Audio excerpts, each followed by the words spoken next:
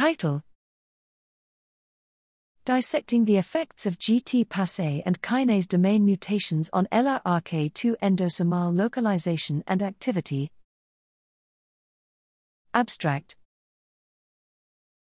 Parkinson's disease causing LRRK2 mutations lead to varying degrees of Rab-GTPase hyperphosphorylation.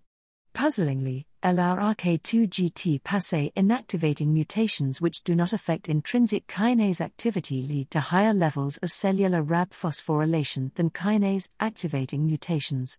Here, we investigated whether mutation-dependent differences in LRRK2 cellular localization could explain this discrepancy. We discovered that blocking endosomal maturation leads to the rapid formation of mutant LRRK2 plus endosomes on which LRRK2 phosphorylates substrate Rabs.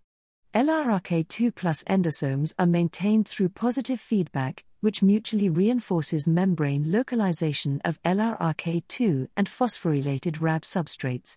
Furthermore, across a panel of mutants, cells expressing GTPase inactivating mutants formed strikingly more LRRK2 plus endosomes than cells expressing kinase activating mutants, resulting in higher total cellular levels of phosphorylated Rabs. Our study suggests that an increased probability of LRRK2 GTPase inactivating mutants to be retained on intracellular membranes over the kinase activating mutants leads to higher substrate phosphorylation.